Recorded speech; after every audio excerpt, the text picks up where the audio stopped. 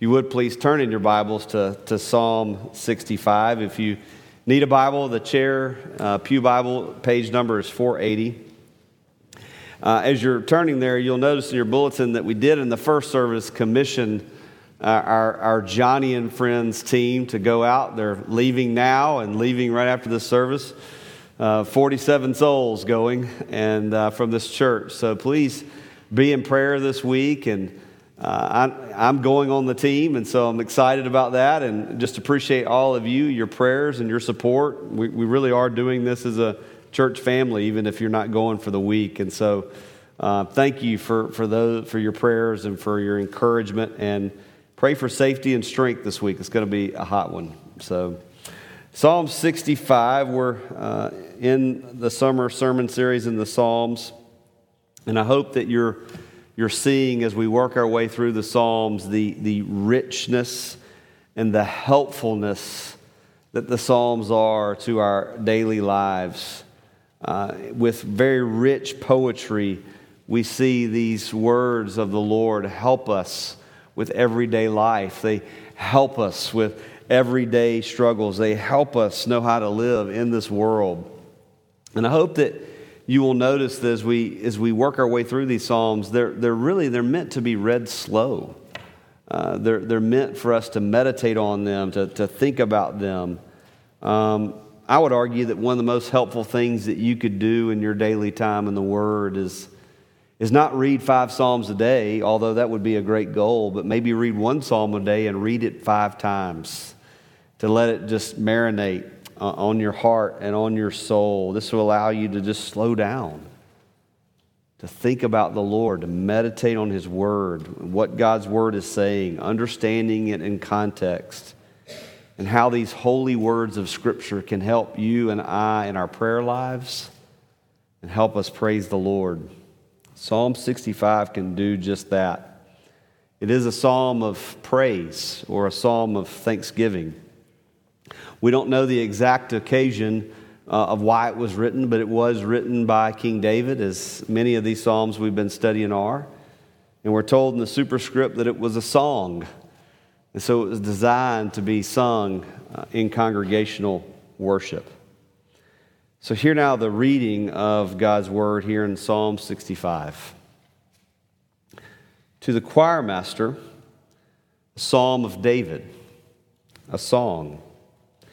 Praise is due to you, O God, in Zion, and to you shall vows be performed. O you who hear prayer, to you shall all flesh come. When iniquities prevail against me, you atone for our transgressions. Blessed is the one you choose and bring near to dwell in your courts. We shall be satisfied with the goodness of your house, the holiness of your temple.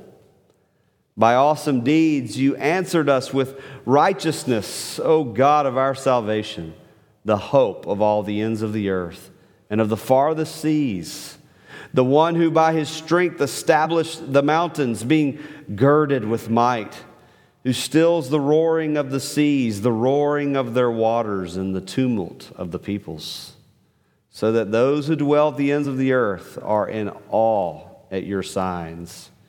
You make the going out of the morning and the evening to shout for joy. You visit the earth and water it. You greatly enrich it. The river of God is full of water. You provide their grain, for so you have prepared it.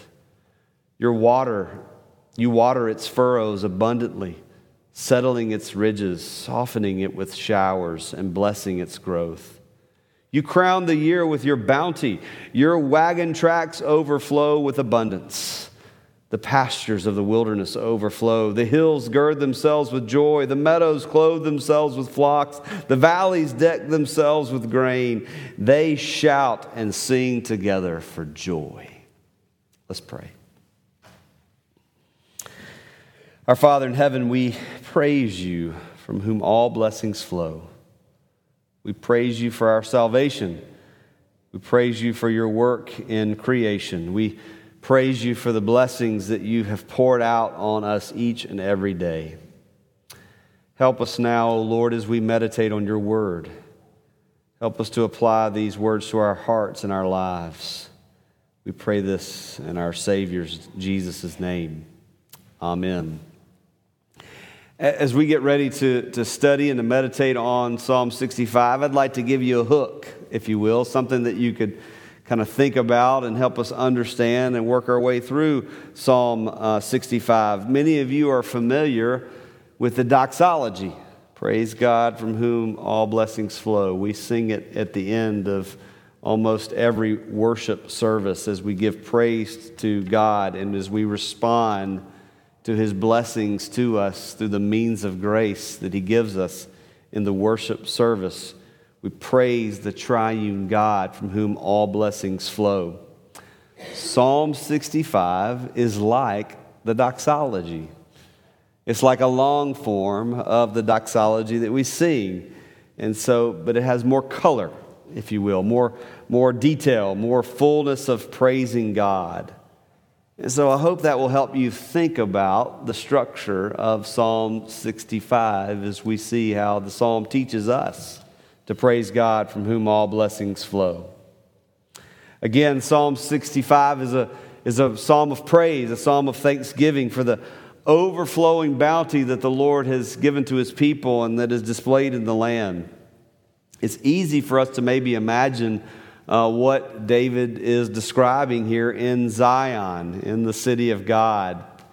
Perhaps it's during a time of rest, a time of peace, a time of God's goodness upon the land. And he looks out and he sees God's amazing creation and he praises God from whom all blessings flow, the abundance and bounty that is shown in creation. It's easy for us to imagine that right now as the rains have been pretty steady this week, right? Before this week, things were kind of dry. Maybe your yard was getting dry. Your plants were needing watering more often, but these rains have come and nourished, and all things are bright and beautiful now here in Alabama. I love it. The psalm that we're looking at here this morning, it's received with gladness, I know by me, because we've had a few weeks of those psalms of lament, and they're kind of hard. But this is a psalm of joy. It's a motivating psalm for us this morning. I hope that you see the psalm. It's a beautiful meditation on God. It helps us think about God. It helps us focus on God this morning. And this is a good thing, because the number one thing you and I need to be doing right now in worship is not focusing on ourselves, but focusing on the Lord our God. We need to be praising Him and put our attention on Him. And it's psalms like this that help us. They help us be more God-centered, God-focused in our lives. Because we all know it's not easy to think about. It's very easy for us to think about ourselves all the time, isn't it? Thank you for Psalm 65, Lord, for helping us focus on you. And so in this psalm, that's what David does. He shows us how to know God more, how to worship Him by thinking about how awesome He is in salvation, how awesome He is in creation, how awesome He is as the Lord our God who provides. And so this morning I want you to see how this psalm teaches us to praise God. And we're taught how to do that in three parts here. There are three different stanzas in this psalm that I think you'll be able to see delineated in your Bibles. The first stanza there is in verses 1 through 4, where we see we are to praise God for His grace in our salvation. The second stanza, verses 5 through 8, we see we're to praise God for His awesome deeds in creation. And in the third stanza, verses 9 through 13, we praise God for His abundance that He has given to the earth. So let's look at those three things. The first is we are to praise God for His grace in salvation. The latter part of this psalm, after verse 4, is going to focus a lot on God's creation. This is called the general revelation of God, how we see God's beauty, His majesty displayed in all that He has created, all as He has made. And of course, we are to look out at God's creation, and it should lead our hearts to praise and to worship because He is our Creator. But the first part of this psalm here in verses 1 through 4 begins what we call the special revelation of God. How he has specifically and specially revealed himself as our Savior and Redeemer of his people. And we even see that here in the Old Testament. You know, where's Jesus in the Old Testament? Well, he's right here. Look how in these verses, how he is making reference to the temple, the holiness and goodness of God that is displayed in the worship in the temple, where we know that the sacrifices were made, where the blood was shed, where vows were performed, where the message of salvation was proclaimed. And what was that message? You see there in verse 3. God atones for transgressions. That's the good news. God atones for transgressions. This is a scene of tremendous grace that is shown to us here in these first 4 verses. And so Psalm 65 is teaching us how to praise God for his grace and for his salvation. And we're actually shown how to do that. For those of you who are students and those of you who are students of English and literature and poetry, maybe you remember the old sonnet, "Oh, how I love you, let me count the ways." That's the only part I ever memorized. But we're shown here in this psalm how to count the ways. Count the ways that God loves us. Look there in verse 2. How God's grace and his love is displayed and that he hears our prayers. He hears our prayers. Think about how gracious and loving God is, the God of the universe, the God of all creation, the God who knows all things and all peoples. He hears our prayers. That is a very gracious gesture, and that is very good knowledge of God that we need to have this morning, that he hears our prayers. Look there in verse 3. We see that we are to praise God's grace and his love, and it is displayed in what we call the atonement. When our sins, when our iniquities, when our transgressions, when our failures, when they keep piling up and up and up, how gracious is it that God atones for our sins. Atone means he covers them up. He counts them no more. So we don't have to wait to the end of the sermon to run to Christ, do we?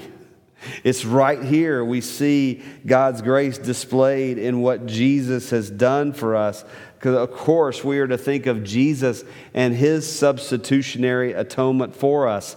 He is the one who died on the cross in our place to atone for our sins. We praise God for his grace displayed in the atonement on the cross. Look there in the first part of verse 4. We praise God for his grace and love that is displayed in his sovereign election. Blessed is the one you choose and bring near. So I know what you're thinking. You Presbyterians, y'all always have to run to the doctrine of election and predestination. I knew I shouldn't have gone to a Presbyterian church this morning. You betcha. We love it. We love the sovereign grace of God. We love to talk about the most amazing love in the world that will not let you go. The love of God by which he sovereignly chooses those to bring near to him, to dwell in his courts.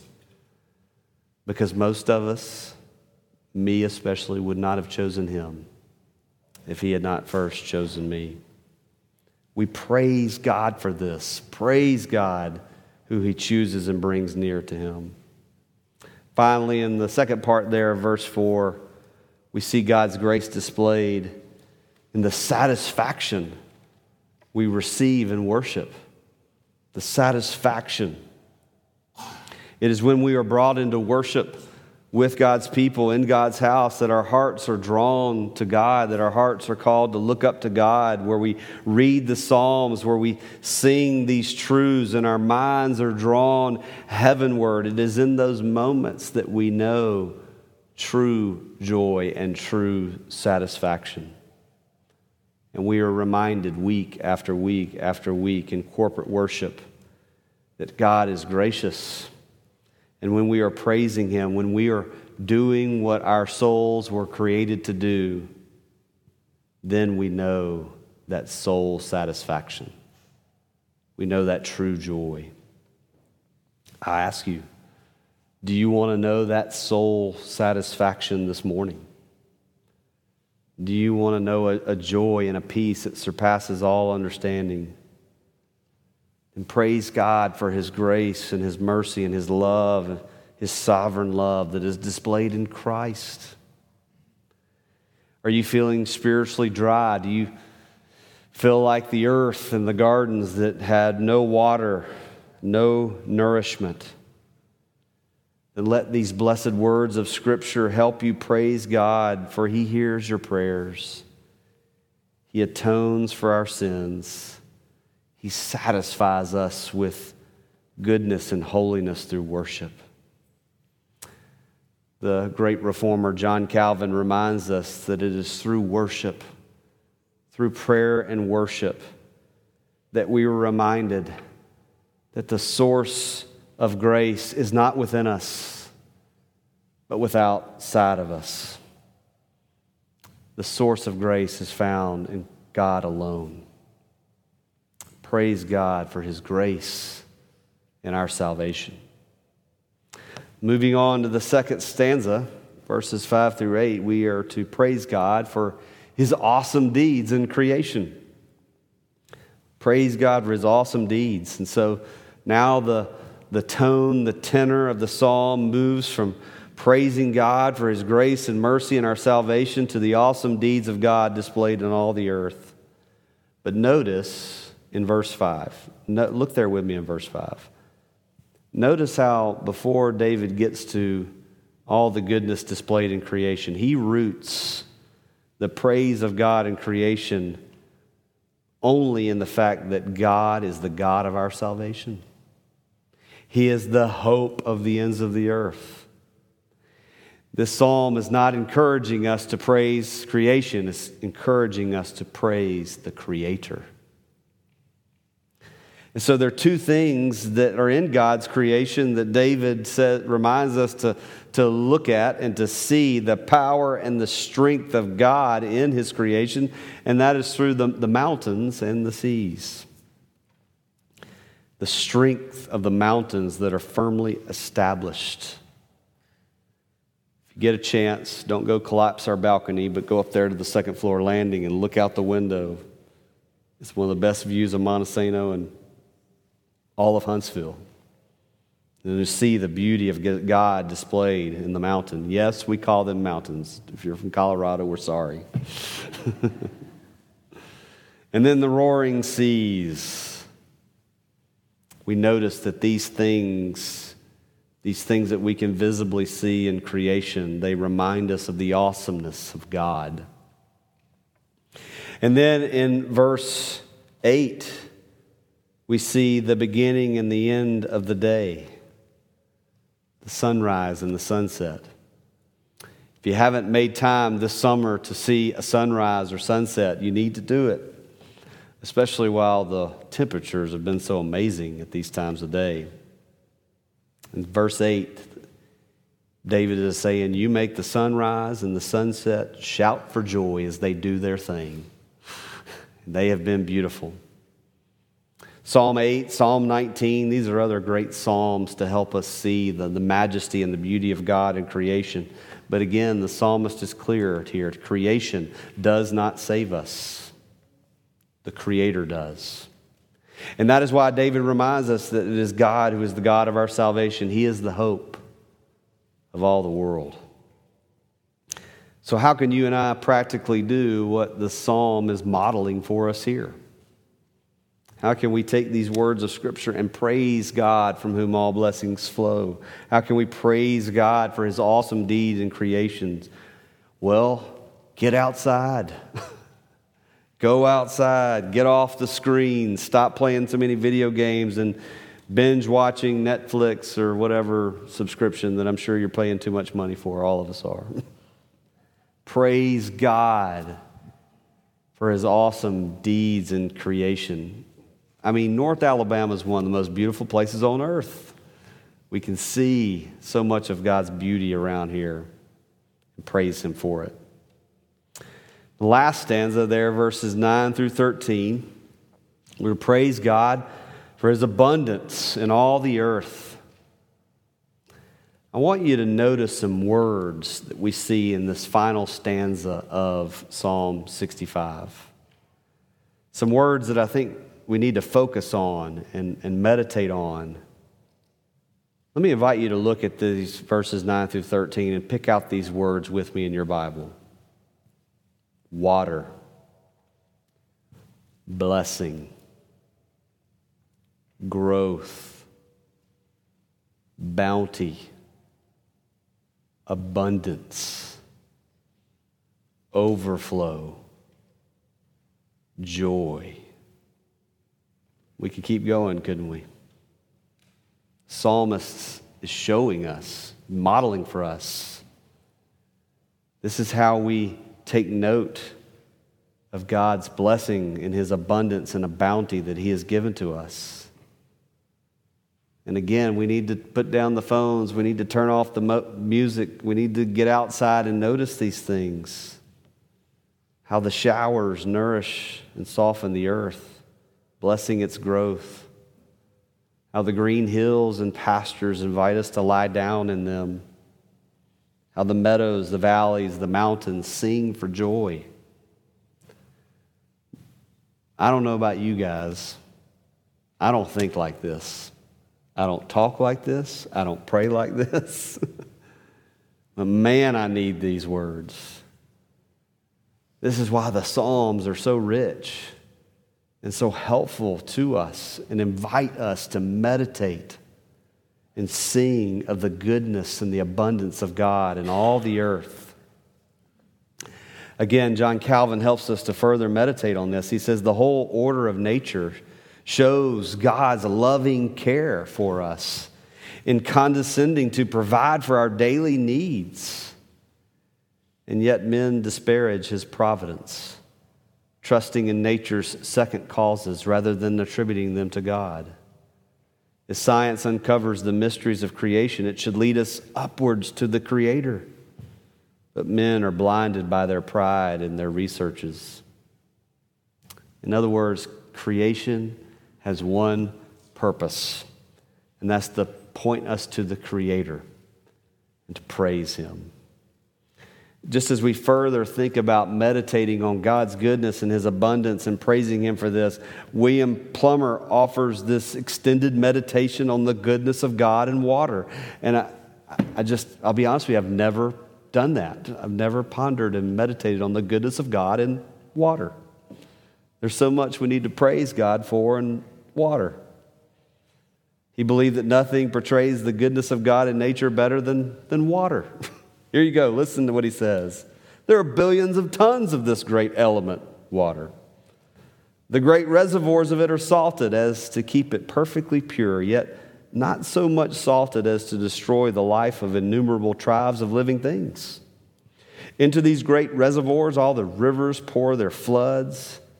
Thence by evaporation, all lands are provided with supplies of the purest, sweetest water falling from the clouds. Thus the face of nature is refreshed, and the surplus of water percolated through the various earths and sands and minerals is kept cool and sweet for drink, or impregnated with medicinal properties that heal tens of thousands. To man, water is a great necessity, is an ingredient of every human body. When cold, it is a tonic. When warm, a laxative. When hot, a stimulant. It has no equal as a purifier. It is a gracious fertilizing shower. All of this reminds us of the goodness of God and his abundant provision. This is just an example, just one example from this passage, how creation reminds us to praise the Creator, praise God, from whom all blessings flow. If you're looking for a good devotional book to maybe help you read God's Word and meditate on God's Word, let me commend to you a devotion on the Psalms by Pastor Dane Ortland called In the Lord I Take Refuge. Maybe there's some out there on the bookshelf. Get them while they're hot. Psalm 65, Ortland says this: this psalm should whet our appetite for Christ. Psalm 65 should whet our appetite for Christ. How is that? It's because the beauty and the majesty that David describes here in this psalm have their perfect fulfillment in the new heavens and the new earth, and at the marriage supper of the Lamb, where we will be with Christ forever, in this place overflowing with joy and abundance. But for now, we can certainly praise God for all that He's provided for, the bounty that He has given to us in the earth.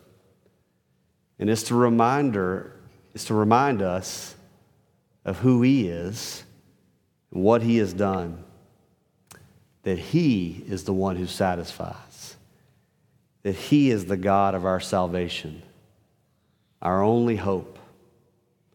Jesus said, I am the bread of life. Whoever comes to me shall not hunger. Whoever believes in me shall never thirst. Our ultimate satisfaction is found in Christ. And that's why we praise God, from whom all blessings flow. Let's pray. O God of our salvation, the hope of the ends of the earth and of the farthest seas, the one who by your strength established the mountains, who stills the roaring seas, who makes the going out of the morning and the evening to shout for joy, we praise you. We praise you for your loving grace whereby you atone for our sins, and we praise you for your generous providence whereby you provide for us every material and spiritual need that we have in every way imaginable. Father, help us not to become indifferent as to how awesome you are in our salvation and in your creation. We pray this in Jesus' name. Amen.